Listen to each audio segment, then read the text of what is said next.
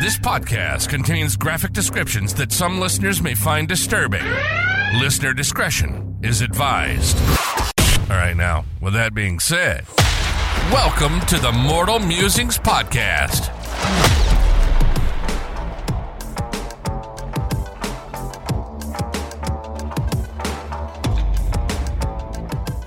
So, something that I've been made painfully aware of since we started recording. Okay.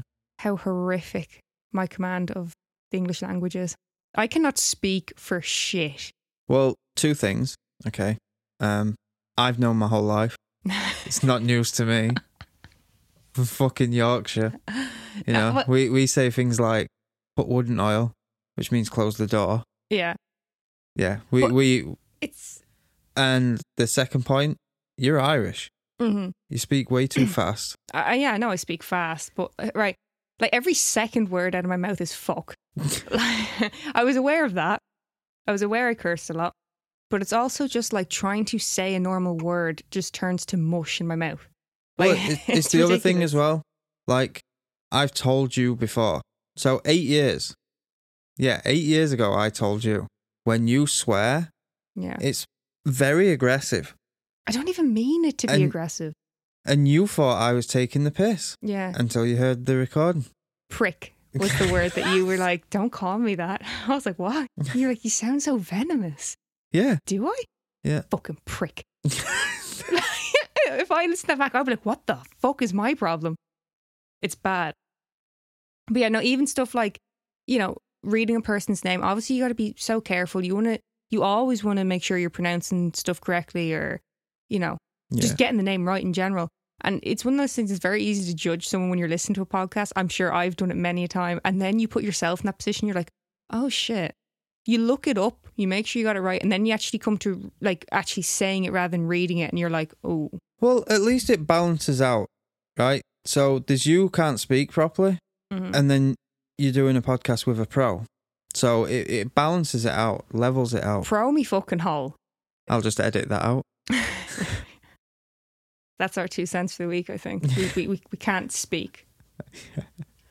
But, Or, yeah. as a Yorkshireman would say, I can't spec. We can't spec. So, we'll get into the case for today anyway. Okay. And just to warn you, it's a bad one today. It gets pretty grim. Today we're going to talk about the murder of Kellyanne Bates. Now, Neil, I've told you about this case before. It's one that when I heard it stuck with me. You may not remember in detail, you may not, just from the name, but 100% when we get to a certain bit, you will remember. Vaguely. Was it in the UK? It was in the UK. And like I said, this is particularly gruesome, but I do think it's a case that needs to be covered. A young one? Yes. She was a teenager. So, on the 16th of April in 1996, a man reported to the police to say that he had accidentally killed his girlfriend during an argument. I remember. Mm-hmm. He claims she was in the bath during an argument and she inhaled water and she died after he tried to resuscitate her. Okay. I don't want to stop you already, Go ahead. but how many times have you heard, like, even that bit alone, who the fuck gets in a bath, a relaxing thing, to have an argument? I've never heard of anyone in a bath arguing. Yeah, like, I mean, it's like, let's say she went to the bath and he followed her in. You probably get out and be like, all right, fuck this, you ruined it now. Yeah. Yeah. But that's what he Not in says the anyway. mood. But yeah, that's what he says to the police. So again, like I said, this is a bad case. It's particularly gruesome. And just to kind of make the point of how bad it is, I just have a few quotes from a couple of people who were involved in this case. So Detective Sergeant Joseph Monaghan of Greater Manchester Police said, "I've been in the police force for 15 years and have never seen a case as horrific as this." Pathologist William Lawler said, "In my career, I've examined almost 600 victims of homicide, but I've never come across injuries so extensive." So almost 600 people. Yeah. Like a pathologist, you're gonna have seen some shit in your time. Almost 600 victims of homicide, and he's still like, fuck, Yeah. this is bad. So we're going to jump back a few years to when Kellyanne first met this man. So when Kellyanne Bates was just 14 years old, she began a relationship with a man 32 years her senior, and that man was James Patterson Smith. 32 years older. Yeah. A grown fucking man. Kellyanne managed to keep this relationship a secret from her parents for 2 years. And understandably, when her mother Margaret finally learned of the relationship, she was less than happy. Which I think we can all understand given the age difference. But not just that, also her first impressions of this man. Yeah, like, don't you find it a bit sus that the age of consent in the UK is 16 and the parents found out when she was 16? Yeah, like I assume that's what the sus was there. She was literally like, I'll wait it out a bit. They can't really do anything there, but I don't know, you know? Yeah. So, speaking about her first encounter with Smith in the Manchester Evening News, Margaret said, "As I walked in, he swaggered down the stairs, and it made the hair stand up on the back of my neck. He was much older than I expected, and looked a bit like John Denver." Who's John Denver? He was a singer. I think he was most popular during the 70s. But he was smarmy. He said, "Nice to meet you at last." And all I could think of was how I wanted to get rid of him. This wasn't the man I wanted for my daughter. I vividly recall seeing our bread knife in the kitchen and wanting to pick it up and stab him in the back. I've thought about that many times. I wonder if the mother ever asked him, "What are you doing with a kid?" Yeah. Yeah, Like, I mean... how did you meet? Like, is that documented how they met? Yes. Okay. The mother did say she's not usually the type to have kind of more aggressive thoughts, but she said the vibes from this guy were so off. Yeah. Like, from the get-go, she just did not like him. And at that point as well, you got to remember, you know, she's meeting him for the first time, but her daughter's already been with this guy for 2 years. Yeah. You know, like, if you turn to her and go, "No, this is not happening," she's like, I'm in this relationship by now. Yeah. Relationship. 32 years older. Quotes. Big fucking quotes. Yeah. You know, and we've said it before about stuff like this, you know, if they were both adults, 32 years, who gives a fuck? It's their business. Yeah. But teen when they got together, like, it's so bad. So if we take a little bit of a look at the background of James Patterson Smith. James Patterson Smith was unemployed, divorced, and living in Gordon, Manchester. He was a teetotaler, non-smoker, described as well-groomed and house-proud by people he knew. So in 1980, Smith actually did seek psychiatric help, and that was to deal with his jealousy. That's just part of being a man. Is it? Yeah. Yeah. It didn't work. His 10-year marriage still ended due to his violent behaviour towards his wife. Okay. In that same year, Smith actually entered into a relationship with a 20-year-old woman, Tina Watson, and this relationship would last for 2 years. Smith would continue his abusive ways with Tina, and she would go on to describe herself as a punch bag. She also stated, "At first it was now and again, just a little tap, but in the end it was every day. He would smack me in the face or hit me over the head with an ashtray. He would kick me in the legs or between the legs." See, you want to hope it weren't one of them big fucking glass ashtrays. Well, I mean, 90s? Everyone were nicking them from pubs. Oh, sorry, actually, no, this was the 80s. 100% was one of those. Everyone were nicking them from the pubs. Yeah. Everyone had one in the house. Yeah, no, fucked. Fuck, like, this guy's bad news. Yeah.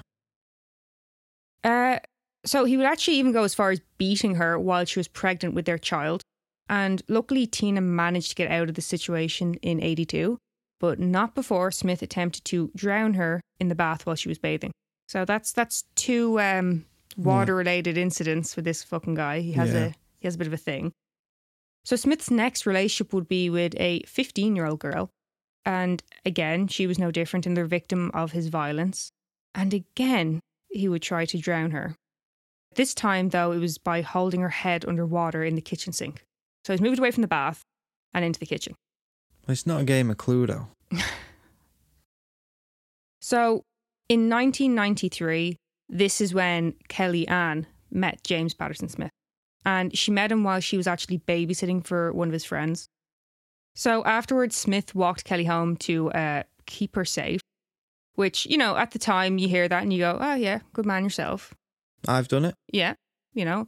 But it's just so weird to hear that coming from him, knowing what he goes on to do. Well, actually, what he has previously done. But obviously Kelly didn't know that at this point. Yeah. And like I have said, I think repeatedly at this point, She was just 14 years old. She was keeping it a secret from her family, and probably because of, you know, like you said, in England, the age of consent is 16. Yeah. I assume, I could be wrong, I assume it is because of that. She wanted to let her parents know then. And it's kind of like, you may not be okay with it, but I'm technically able to do this. What's the crack with a father? He doesn't seem to speak a lot on it. So when I was reading a couple of interviews, you know, he was pictured with the mother and stuff. Yeah. But I think the mother was more vocal on it. I don't know if it's that he just doesn't really want to talk about it a huge amount. It's just, if we had, like, so you said the mother, she kept having thoughts about stabbing him with a knife. If we had a 16-year-old daughter and she brought a fella home who was 32 years older. Yeah. No. In fact, if he was 20 years older, he wouldn't have any kneecaps.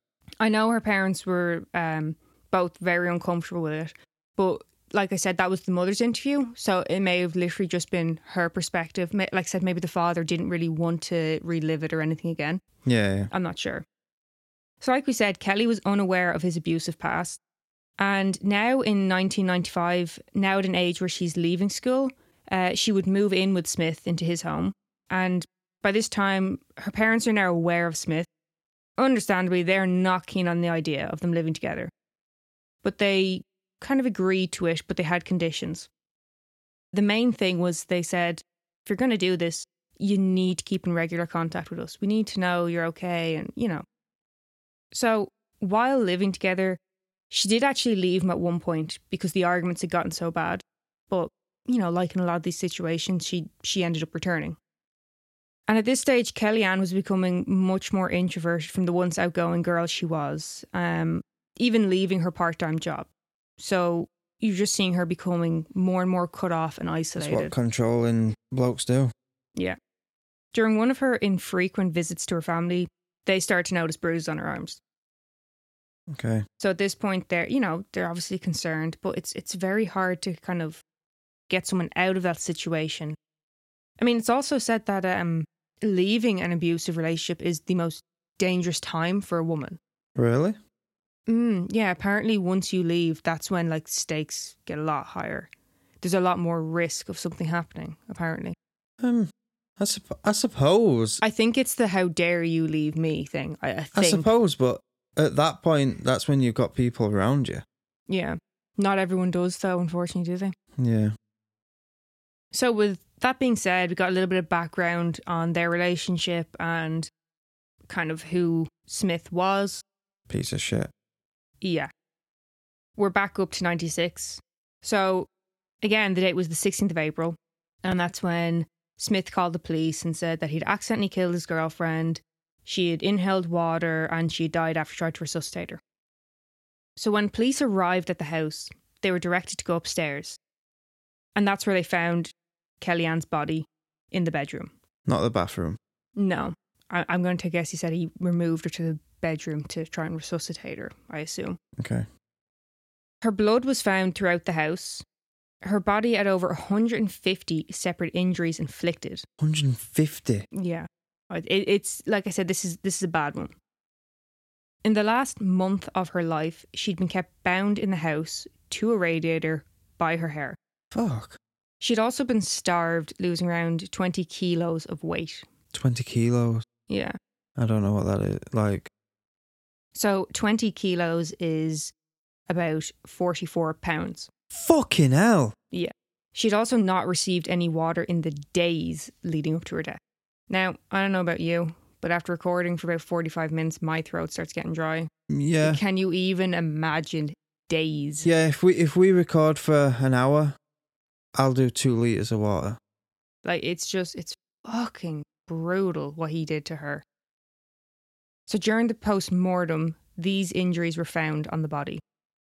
Scalding to her buttocks and left leg, burns on her thigh caused by the application of a hot iron, a fractured arm, multiple stab wounds caused by knives, forks, and scissors, stab wounds inside her mouth, crush injuries to both hands, mutilation of her ears, nose, eyebrows, mouth, lips, and genitalia. Fucking hell. Wounds caused by a spade and pruning shears. Wait, what did he do with his spade? I don't know if that was just a hit, but it just says wounds caused by a spade and pruning shears. Partial scalping and the bad detail. Do you remember what it was? This is the one that, you were done when you heard this. So it's going to be eye. Yeah. What this prick had done to her was gouged both of her eyes out. And Right. that wasn't bad enough. After he gouged her eyes out, he had stabbed the empty eye socket. For fuck's sake, Megan. No, I'm sorry. It's really bad. That fucking list is horrific. And then just the eyes alone are could never comprehend it, So just one more thing to do with the eyes. Ugh. The pathologist said of her eyes being removed, not less than 5 days and not more than 3 weeks before her death. Wait, what? So she was living without her eyes. For 3 weeks? So at least 5 days, but it could have been up to 3 weeks. Fucking hell. Yeah. It's hard to even imagine doing that to a person or, just knowing that happened to someone. But to me, it's still trying to injure that area. Remove the eyes and then still trying to do so. Do you know what I mean? It's so fucking intense. Did they give any breakdown of the length of time for the scald marks? No, it was just the eyes that they commented on. Okay. But not having had water for days, losing 20 kilos of weight. So it was considerable amount of time. So she was tortured before she was Yeah. She was tortured before she was just tortured. Living in. And she's 16. Yeah. She's 17 by the time she's murdered. But yeah, She's a kid. Yeah. Fucking hell. 3 weeks. Yeah, up to 3 weeks. Yeah. 3 hours. Yeah, 3 seconds. Fuck that. So during the trial, the prosecutor, Peter Openshaw, said, it was as if he deliberately disfigured her, causing her the utmost pain, distress and degradation. These injuries were not the result of one sudden eruption of violence. They must have been caused over a long period and were so extensive and so terrible that the defendant must have deliberately and systematically tortured the girl, which, hitting the nail on the head, it's the whole point of, not that it would ever be okay, but it wasn't like they had an argument and there was some physical act. Yeah. It was, now torture, And he phoned it in. Yeah. Was it a case of I've had enough, I've been doing this for years? So originally, didn't he say drowned? Yeah, she inhaled water in the bath. I don't think it matters, but did they find water in the lungs? It doesn't actually say. Okay. So you think that's the worst of it. That's him done. And it is in terms of the injuries he's inflicted. But he still manages to get one last dig at Kellyanne. Okay? Okay. During the trial, he basically tried to flip the script and put the blame on Kelly. Well, he was going to say it's self-defense. No, but he said she would put me through hell winding me up and that she would taunt him. Winding him up? Winding the man up, can you... Was he winding us up? He's acting the bollocks is what he's fucking doing. It's just the absolute neck of this fella. What you've done, just sit there and fucking take it. How dare you, Hang on. No, are you winding me up? No, he said this. He was like, she'd wind me up all the time as if I just snapped. She taunted him, Neil. He's devastated. Probably called him an old fuck or something like that. I think. Now, she may have had a point if she did. So, consultant psychiatrist Dr. Gillian Mezzi said that Smith lived in a distorted reality. I think we all agree with that. Yeah. And women came forward to really let it be known the character of James Patterson Smith. Yeah.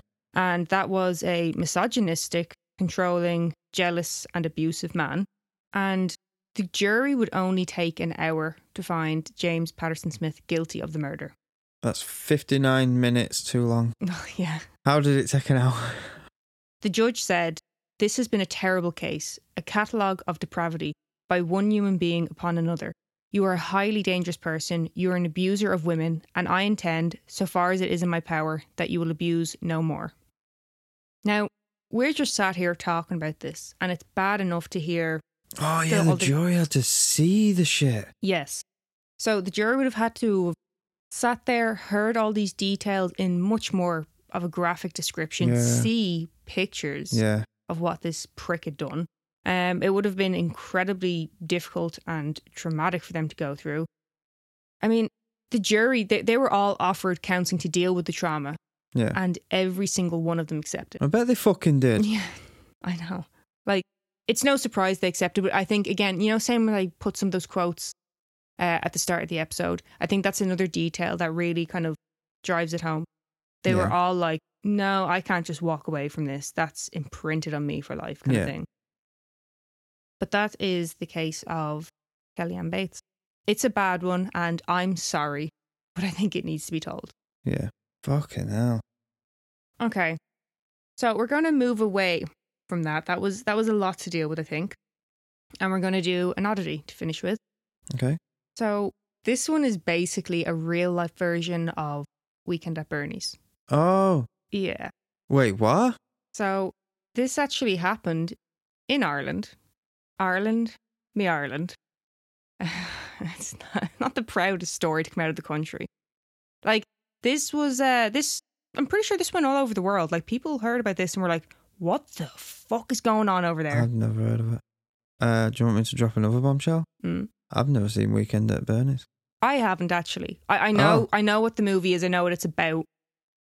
So this was back in January 22. So a man went to the post office to claim his uncle's pension of €246. You okay? Yeah, no. You remember it? Yeah, I do remember this. Fuck. So yeah, went to claim his uncle's pension of €246. But the workers there wouldn't let him collect the pension as he was not an agent for his uncle. His sister was, though. The uncle's sister. Yeah. So the guy goes back home and he collects his uncle. He's seen by people. He's walking down the road with his uncle, and there's also another man there, and they were holding the uncle up. I bet they fucking was. Yeah, they were linked arms with him walking up the street.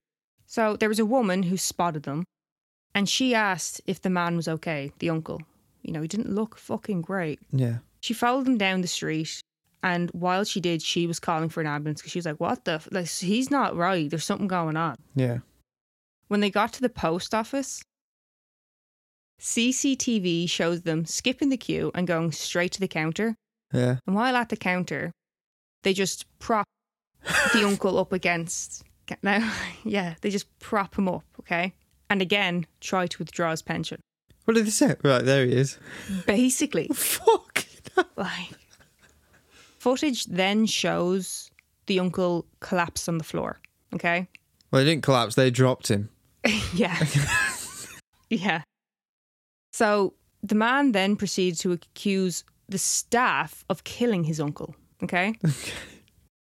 Garda Joe O'Keefe, who was called to the scene, told the court that the man said to the staff, are you ready for this one? Go on.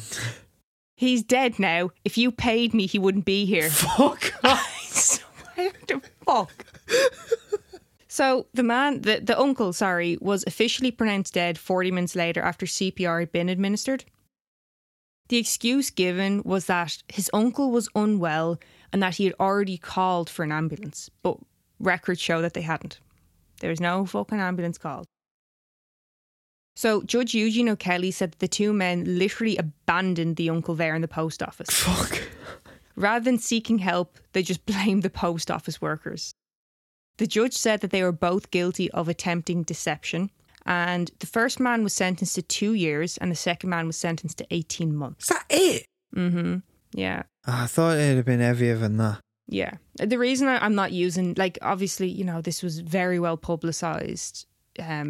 A lot of people have probably heard this. I didn't know they dropped him on the floor. Yeah. And I didn't know they tried blaming post office. Yeah. That's the bit that got me. Okay, so this whole situation is absolutely fucking bizarre. Wait, and this is for what? You say 200? 246. It's not really life-changing money. Especially this day and age. That'd only get you 20 chicken fillet rolls.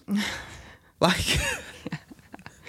So, yeah, like I said, the reason I'm not using the names is because I think it was the sister of the uncle. Yeah. She had said that kind of they've been through too much and she was very upset by how publicised it was. Obviously, this information is out there. It's very easy to find. Like I said, it was all over the world. Yeah. But, I don't think we need to say the names again and just make it even, But, yeah, like, can you believe that story? How did that happen? Do you know what? With how terrible, like, for how dumb it was, thinking you're going to get away with it, my first guess, like, of course it was going to be Ireland. Of course it was going to be Ireland. Like, but do you not think that seems like a story out of like Florida or something? Yeah. You know what I mean? That's a Florida man story. Like, yeah. I mean, I remember this coming out and just being like, hang on, like, is this a joke? Yeah. Did you actually do that? All I remember is it was for his pension and it died of natural causes, but they was like, we're going to draw his money out, and they took him. Well, I think... But it's like when you said he collapsed. No, he fucking didn't. They dropped him. Yeah. It's the quote of, he's dead now. If you had paid me, he wouldn't be here. Like, the absolute neck of you.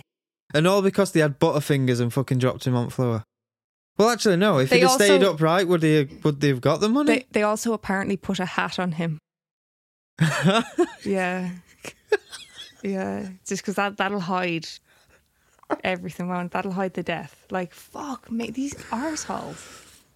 For 200 quid. Yeah. Okay. But yeah, that's our oddity for the day. Fuck's sake. Fucking definition of oddity. But there you go. Fuck me. Thank you for listening to the Mortal Musings podcast. If you're interested in supporting the podcast and hearing extra content, subscribe to our Patreon at patreon.com/Mortal Musings podcast. You can also find us on TikTok, Instagram, Facebook, and YouTube at Mortal Musings Podcast, or email us at mortalmusingspodcast@gmail.com.